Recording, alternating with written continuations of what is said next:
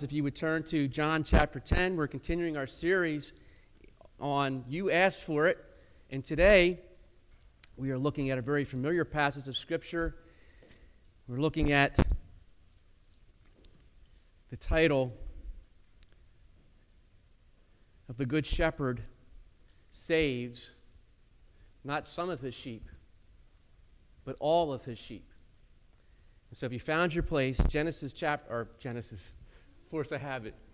John chapter 10, beginning in verse 14.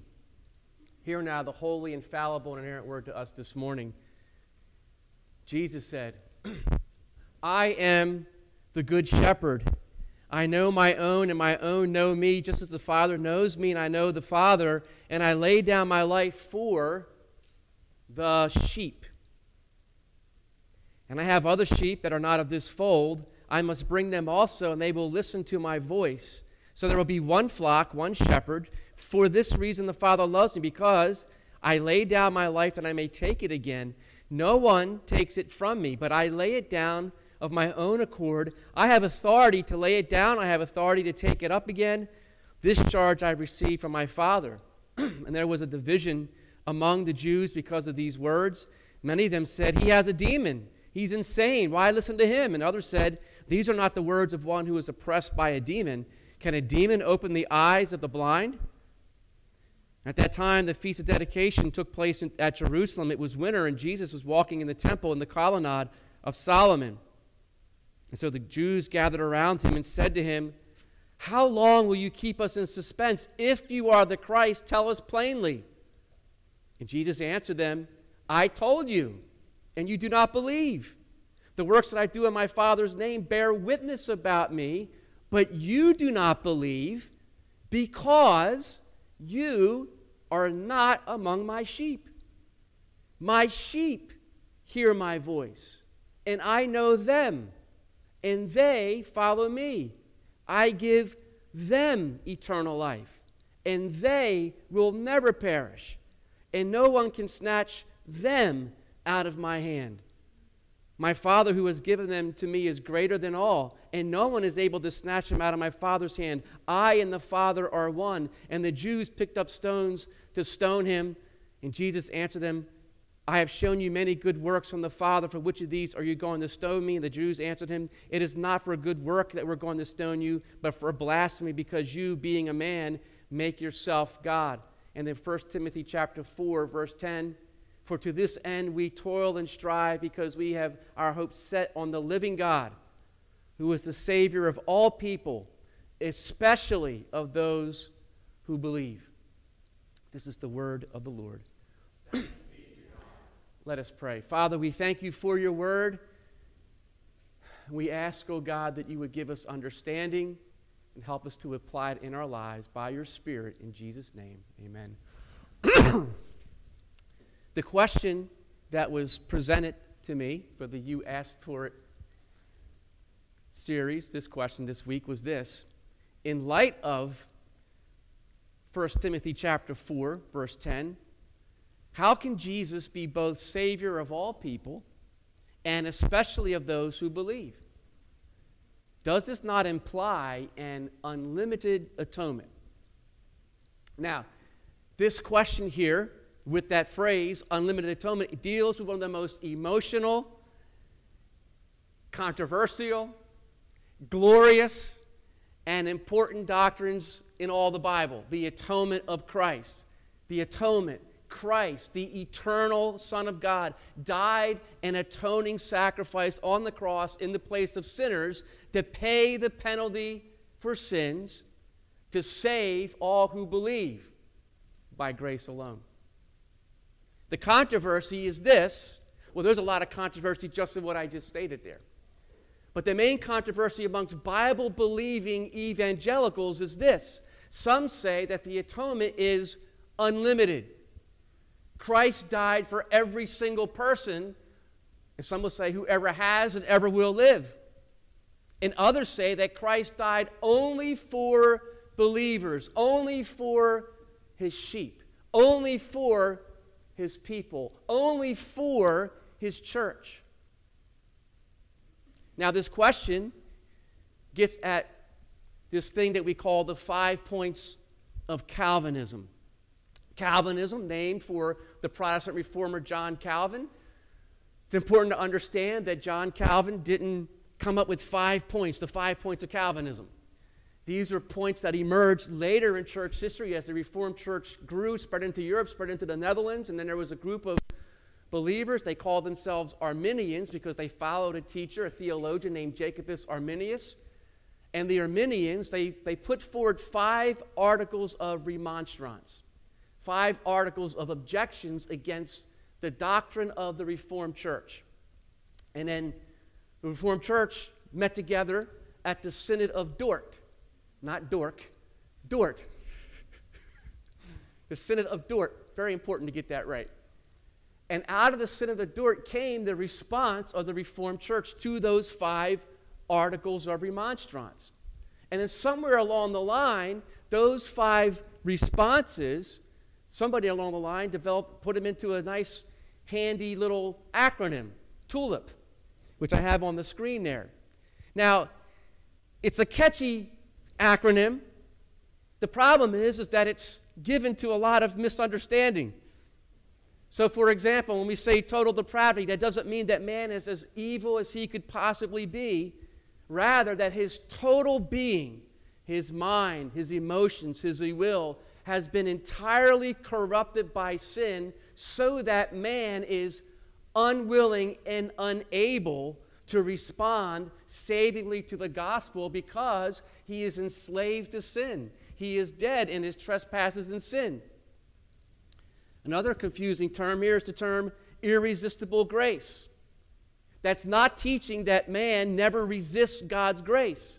In fact, it teaches that all man does in his fallen nature apart from Christ, all he can do is resist grace. Unless God raises that one who's spiritually dead to spiritual life. And the moment that God determines to raise someone who is spiritually dead to spiritual life, the moment that God determines to do that, he never fails to bring it to pass. He never fails to raise that spiritually dead sinner to spiritual life at the moment he chooses to do that. And so we speak of an efficacious grace, of a conquering grace, a grace that conquers my sinful heart and enables me to do what I previously was unable and unwilling to do, namely to rest upon and receive Christ as Lord and Savior, because my stony heart has been removed and replaced with a heart of flesh. And then we see limited atonement, probably the most misunderstood and definitely the most controversial of these points, because it sounds as if there's a deficiency in the work of Christ, a deficiency in its value. But that's not what the Reformed Church teaches. The Reformed Church teaches that the value of Christ's death, the worth of Christ's death, is infinite in value. It's sufficient to save the entire world, every person who's ever existed. And it teaches this, that it is unlimited in true power, because it teaches that every single person for whom Christ died not might be saved, but shall be saved through the cross alone, through the perfect work of Christ alone. And so, the Reformed limit its scope. Christ died for his sheep only, but it's unlimited in its power. All the sheep shall be saved.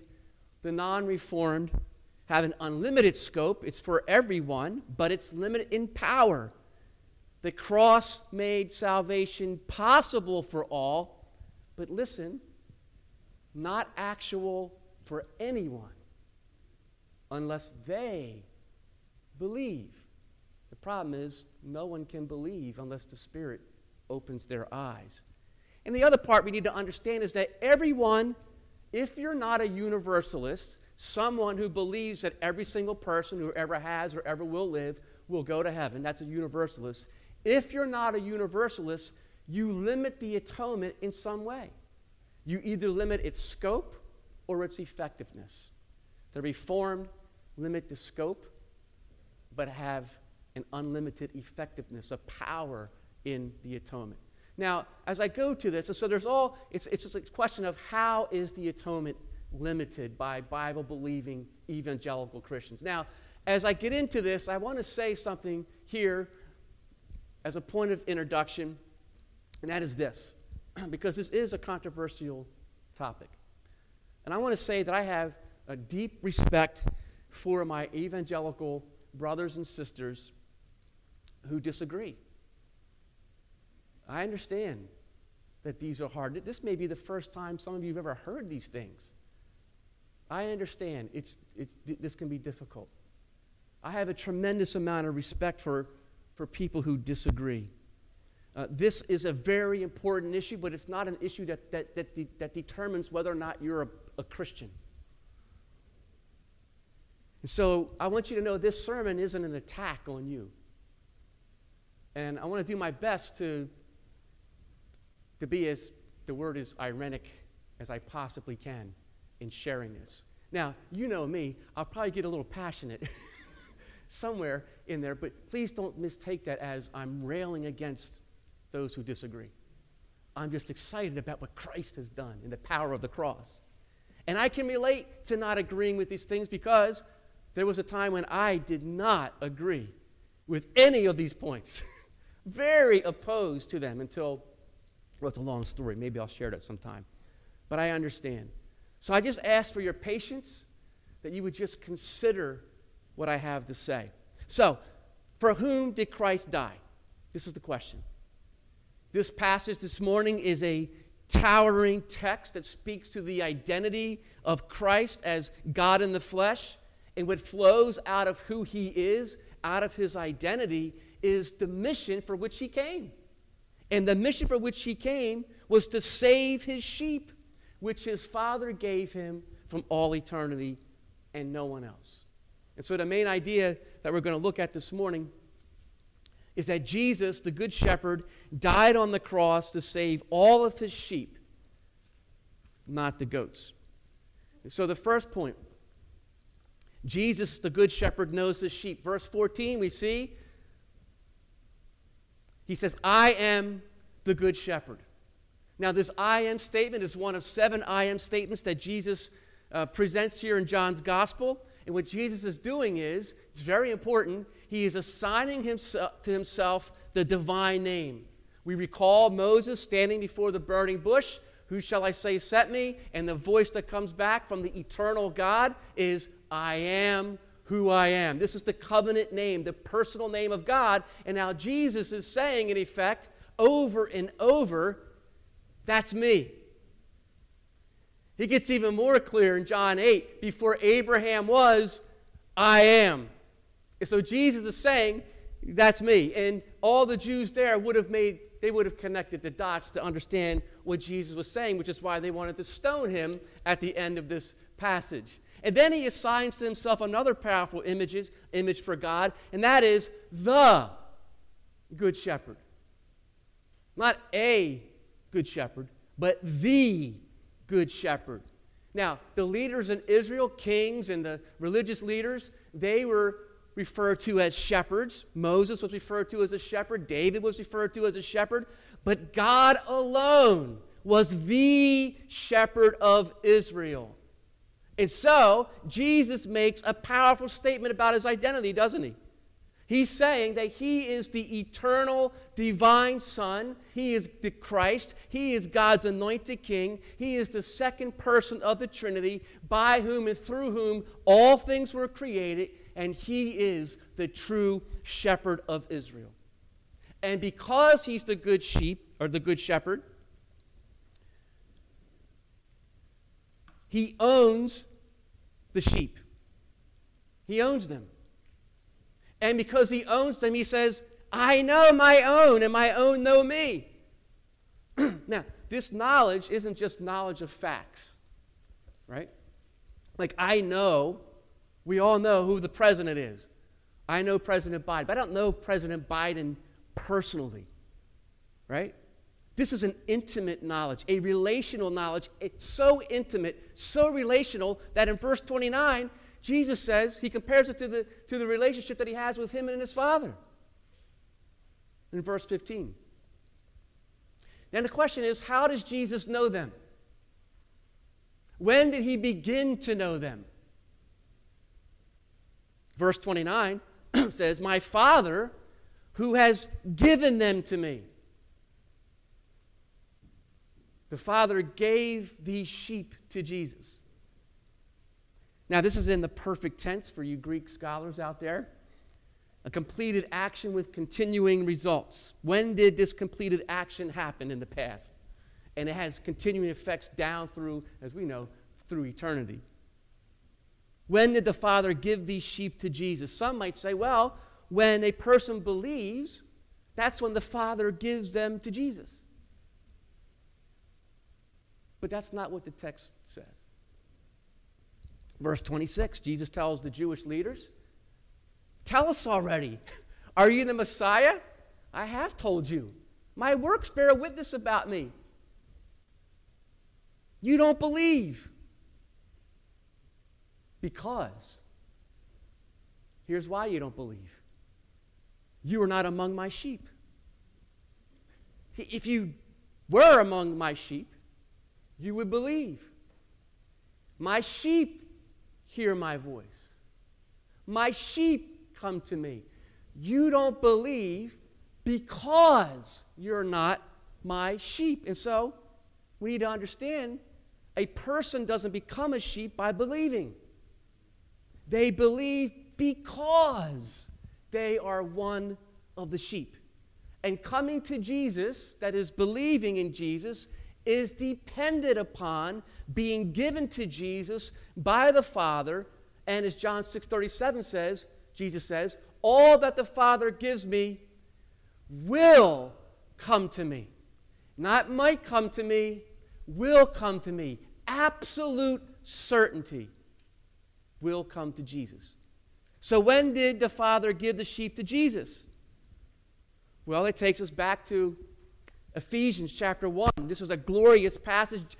Basically, it's one long sentence in Greek, and Paul is just giving praise to God for his plan of redemption that it was initiated before time and then worked out in time and will last throughout all time. And he begins, blessed be the God and Father of our Lord Jesus Christ, who has blessed us with what? Every spiritual blessing. Every spiritual blessing. What is that? That is ours in Christ. Well, we could talk about election. We could talk about the calling, the effectual call, the fact that we have faith and repentance, which are gifts given to us by God. And because of that, we are justified now. We are declared right before God and forgiven of all of our sins and righteous in Christ's sight because the perfect righteousness of Christ has been credited to our account. And we've received the spirit of adoption now. We were enemies of God, but now we're God's children. And the spiritual blessing of sanctification. Now Christ is at work in us. The power of sin has been forever broken in our lives. And he's at work in us now by the Spirit and by his grace to conform us into the image of Christ. And then we see a spiritual blessing of preservation. Christ preserves his sheep. And then glorification on the day when Christ returns, where we'll be raised bodily and receive glorified bodies. And he'll wipe away every tear. No more suffering, no more death, no more pain. A whole new creation. Every spiritual blessing in Christ. And then, how does that come to us? Verses 4 through 14, it shows how all that comes about. Verse 4, the Father chose us. Who's the us? It's every single believer from the beginning of time to the end of time. His sheep. His church. His friends. He chose us where? In Christ. Union with Christ is the foundation of our salvation.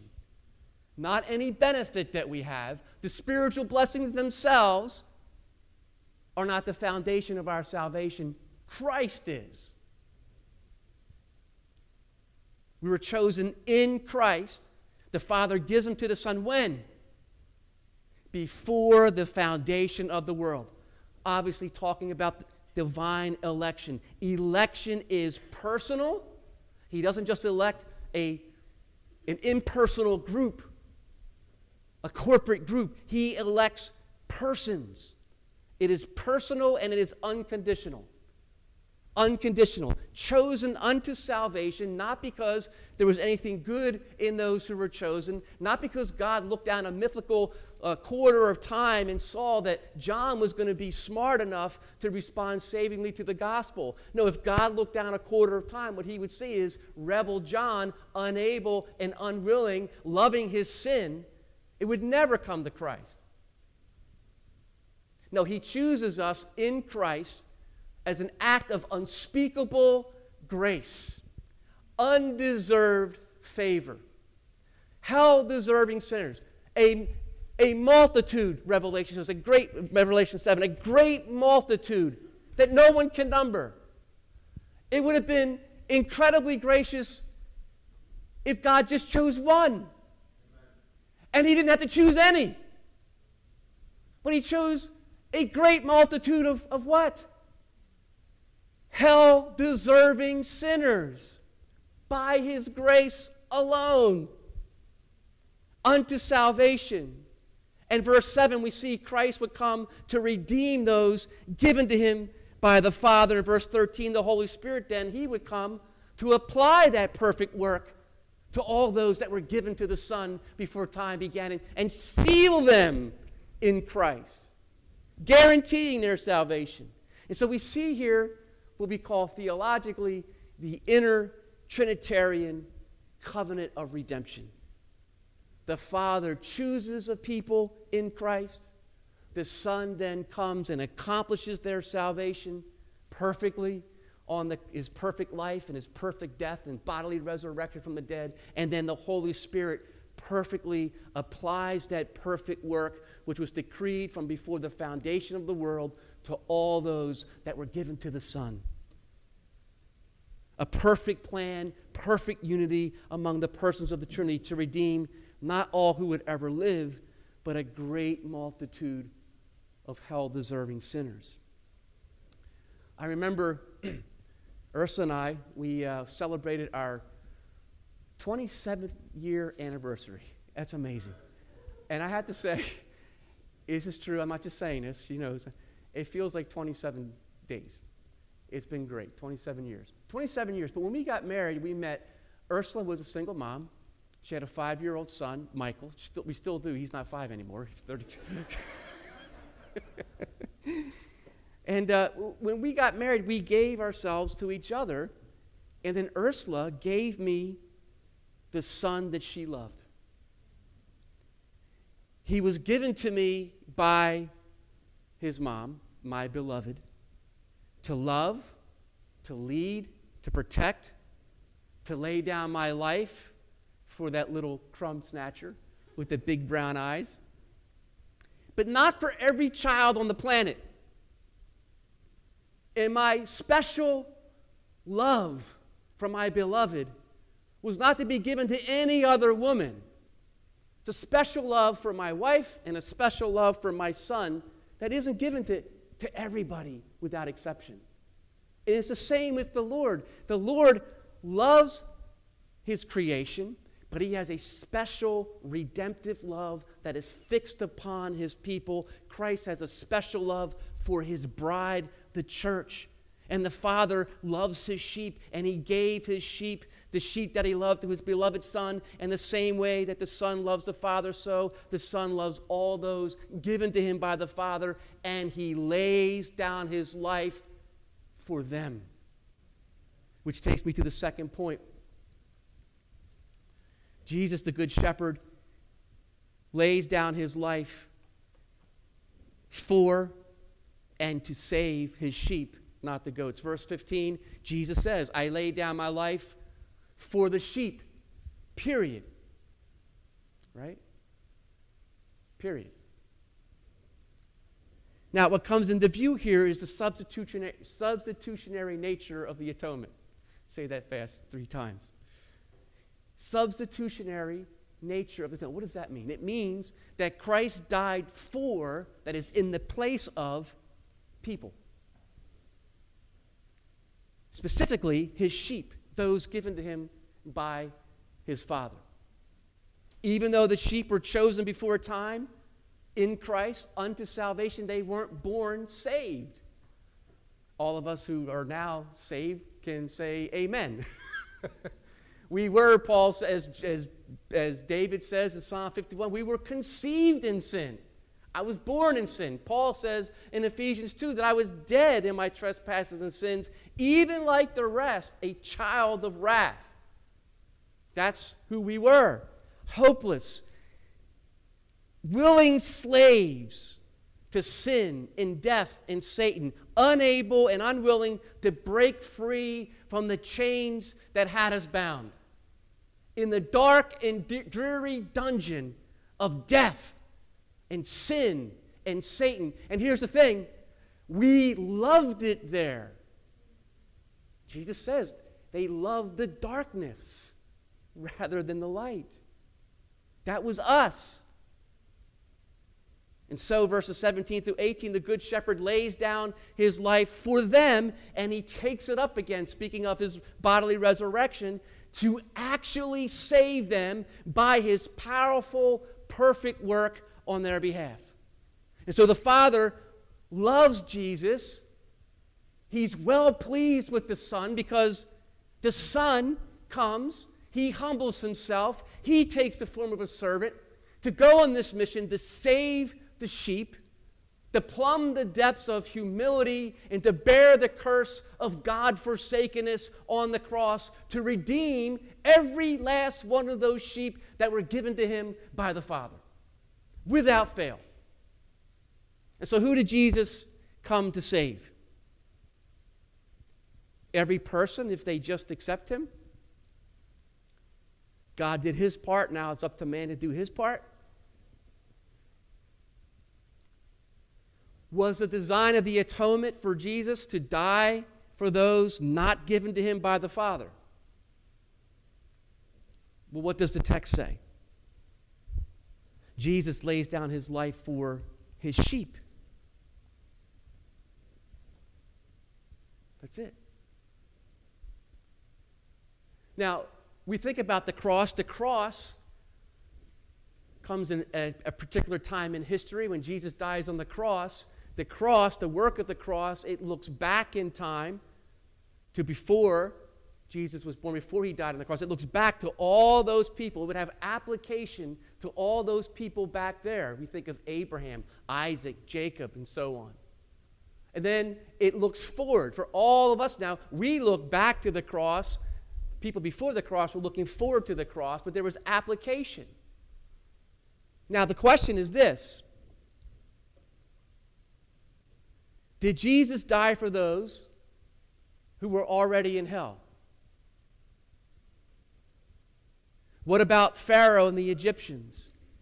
What about all the pagan people in the promised land that God told the Israelites to go and to destroy? Did Jesus lay down his life for those that didn't believe because they weren't his sheep in this passage? Did he die for Judas? Did he die for the other thief who blasphemed Jesus but then didn't repent? Die to save them with the intention of saving them. If we say no to any of those examples, then Jesus clearly didn't die for everyone, right? Now, someone might say, well, he died for everyone who would live after the cross. So did Jesus die for those that he knew would not be saved? Because before he came into the world, he knew from all eternity who would and who would not be saved.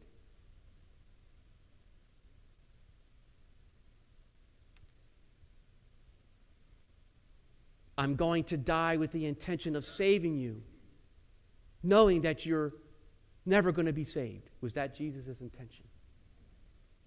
Did he die for those not given to him by the Father?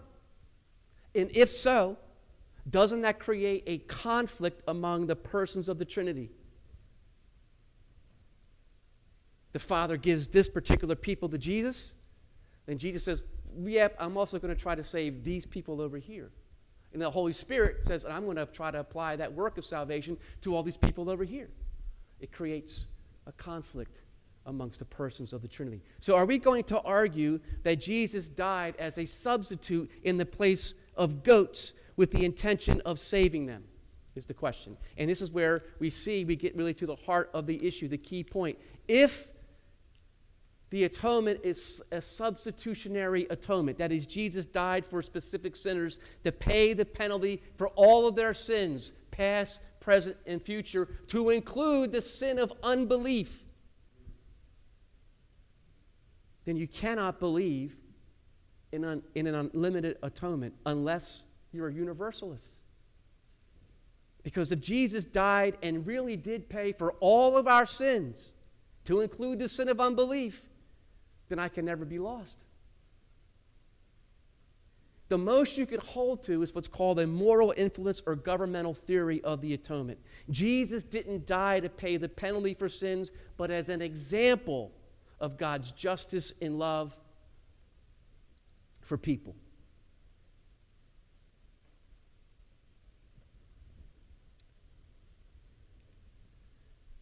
One Arminian scholar puts it well, non-reformed. He says, quote, a spillover from Calvinism into Arminianism has occurred in recent decades. Arminians teach that what Christ did, he did for every person. Therefore, what he did could not have been to pay the penalty, since no one would then ever go into eternal perdition. He's exactly right.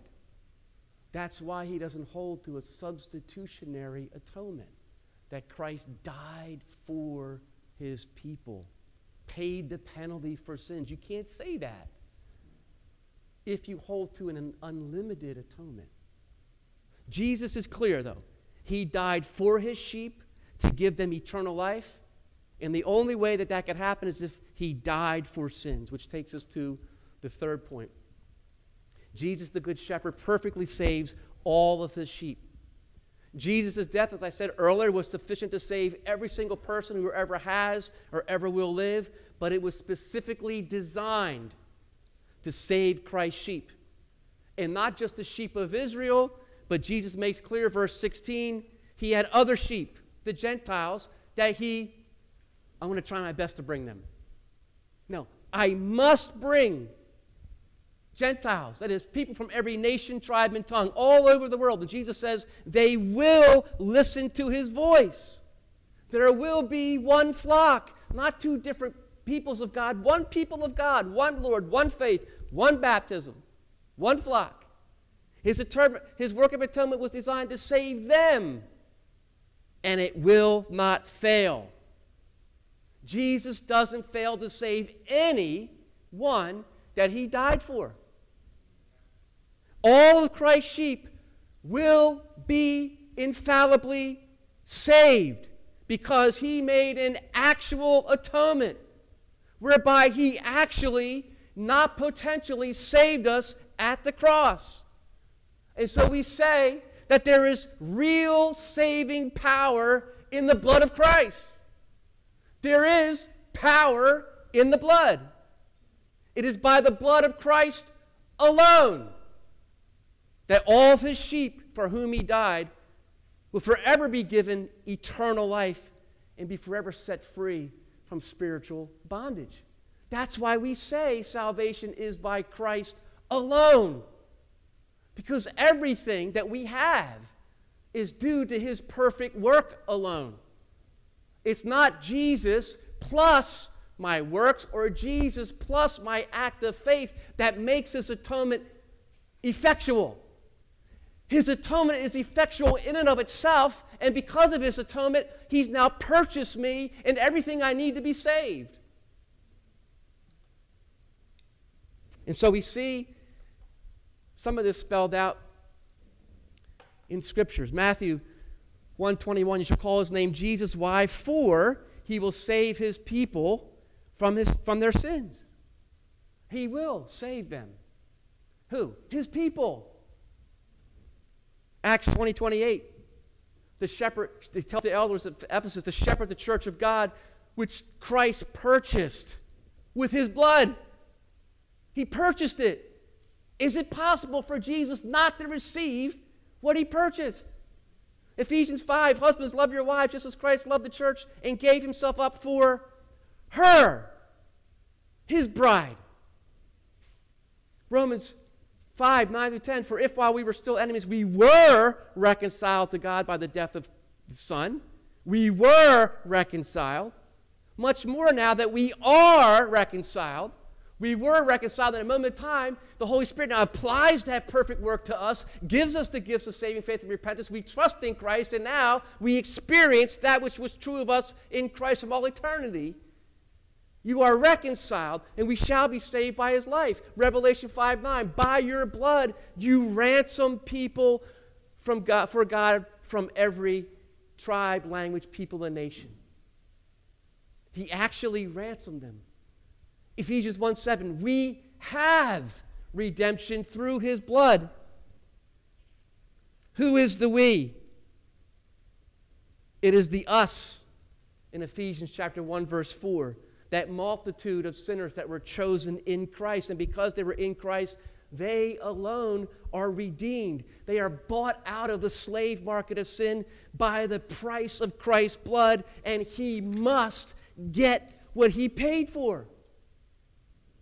The purchase price Christ paid had nothing to do with our will. Nothing. You weren't redeemed because you believed in Christ. You believed in Christ because you were redeemed by the blood of Christ. All you have in Christ is pure gift, even your faith, because Jesus purchased you and every spiritual blessing related to the new covenant. His blood, he says, is the blood of the new covenant, where God says in Ezekiel 36, and I will give you a new heart. I will remove the heart of stone. I will put my spirit within you. Is there any sense that that could not possibly happen? That Jesus is going to somehow fail to do that? Perfect plan, perfect work, perfect application. He doesn't ask our permission. The power and effectiveness of his blood doesn't depend on our decision for Christ. His blood applied to us by his Spirit is what makes our decision for him not only possible, but certain. And Christ gets what he paid for. You're probably thinking, man, my head is spinning.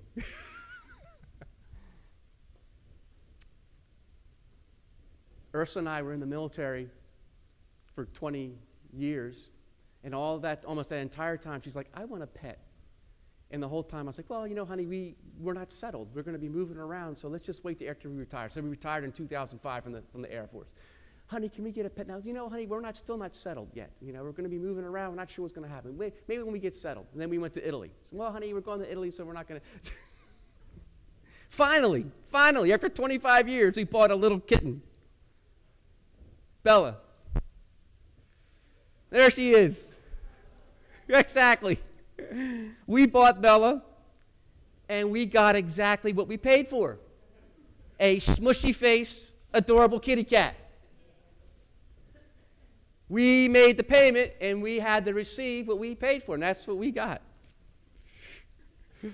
Pray for us.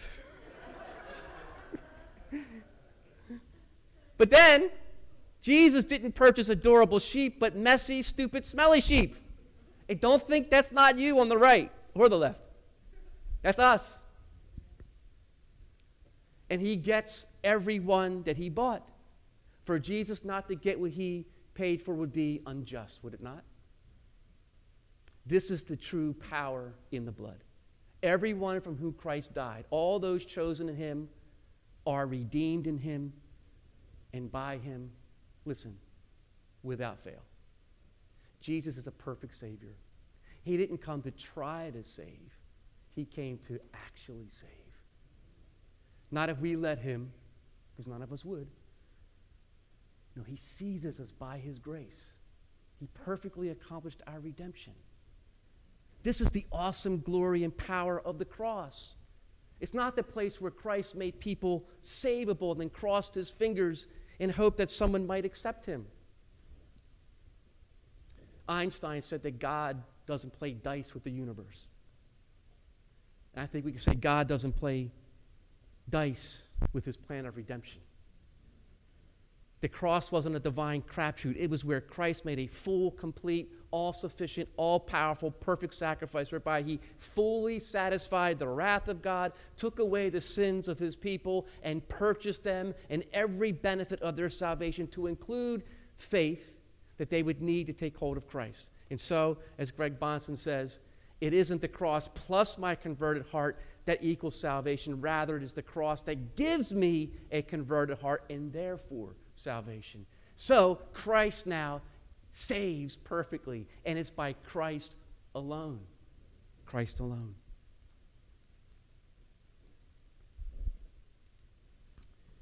Not one precious blood of Christ's blood, drop of Christ's blood is shed in vain. And because of that, he says that his sheep will never perish. He is the good shepherd. No one can snatch them out of his hand.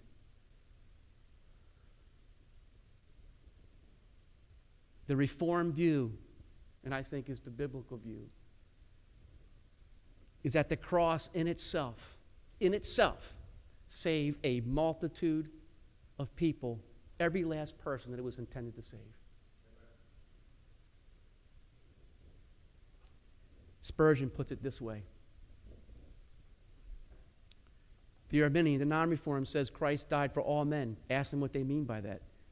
Did Christ die so as to secure the salvation of all men? They say, no, certainly not. Did Christ die to secure the salvation of any man in particular? They answer, no. Now, who is it that limits the death of Christ? Why you? You say that Christ did not die so as to infallibly secure the salvation of anybody?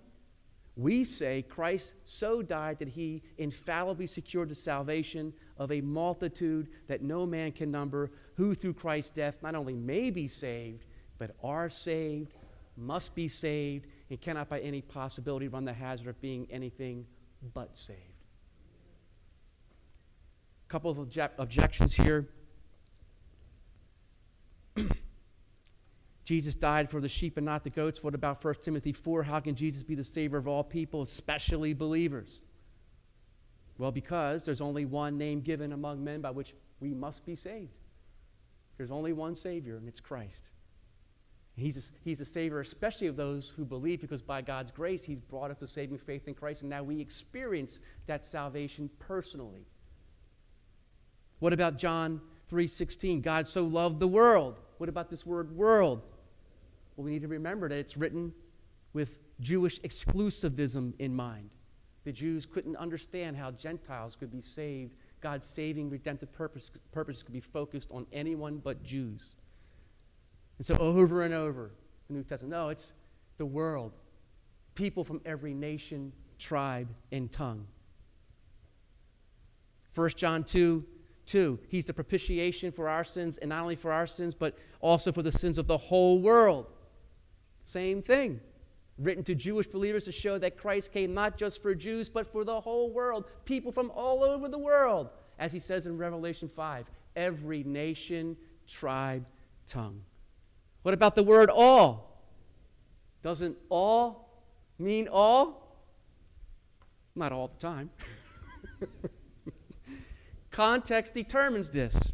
Example, I joke around with Ursula all the time. Well, not all the time, not every second of the day. It's bad enough what I have to put up with. But if I did it every second of the day, forget it. Or I went to the Eagles game, and Randall Cunningham, the Eagles-Cowboys game, and Randall Cunningham threw an interception that was run back for a touchdown by Darren Woodson. This is true.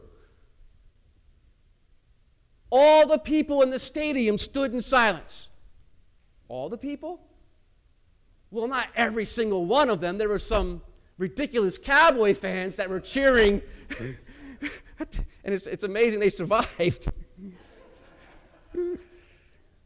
Matthew 3:5, then Jerusalem and all Judea and all the region about the Jordan were going out to them. You mean every single person was going out to see Jesus? Well, not every single person. John 12:19, so the Pharisees said to one another, look, the whole world is going after Jesus. You mean every single person? No. Then there's the all in the many passages. Isaiah 53. All we like sheep have gone astray. We've turned everyone to his own way. The Lord has laid upon him the iniquity of us all. Out of the anguish of his soul he shall see and be justified, and make many to be counted righteous, and he shall bear their iniquities. Matthew 26:28. This is my blood of the covenant, which is poured out for many for the forgiveness of sins. Is this all without exception? No. Romans 8:32, he did not spare his own son, but delivered himself up for us all. Who's the us all? He tells you in verse 33. God's elect. See, perfect plan, perfect redemption.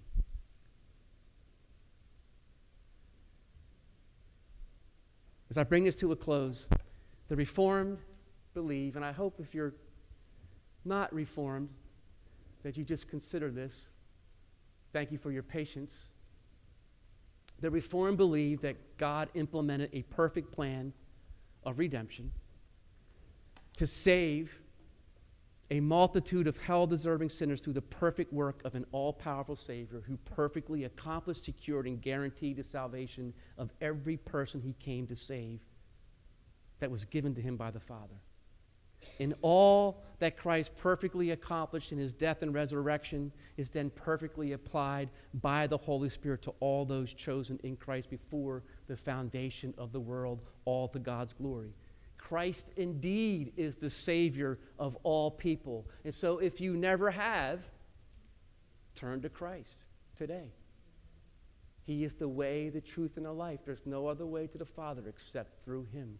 Everyone who calls upon the name of the Lord shall be saved. And if you are a believer, our Savior didn't just try to save us. He actually saved us. He bought us. He redeemed us at the cross. And then by his Spirit, he applied that work to you at some point in your life, sovereignly. Your salvation, my salvation, wasn't initiated by you or me. It wasn't secured by us. It wasn't won by us. It isn't kept by us. Our salvation was perfectly accomplished by an all-powerful Savior who never fails to save his sheep. There is power in the blood. The triune God of heaven and earth has you in his hands, and he will never, ever let you go. He's had you in his hands from all eternity and will never let you go. Amen. Let us pray. Father, thank you for your word. Thank you for this great salvation, Lord Jesus, that you perfectly accomplished on our behalf. Help us to understand it. Help us to grow in it. Help us not to be prideful and to be cruel or demean those who may disagree with us on this. We just thank you, Lord, for your grace and the blood of Christ by which we have been saved. In Jesus' name we pray. Amen.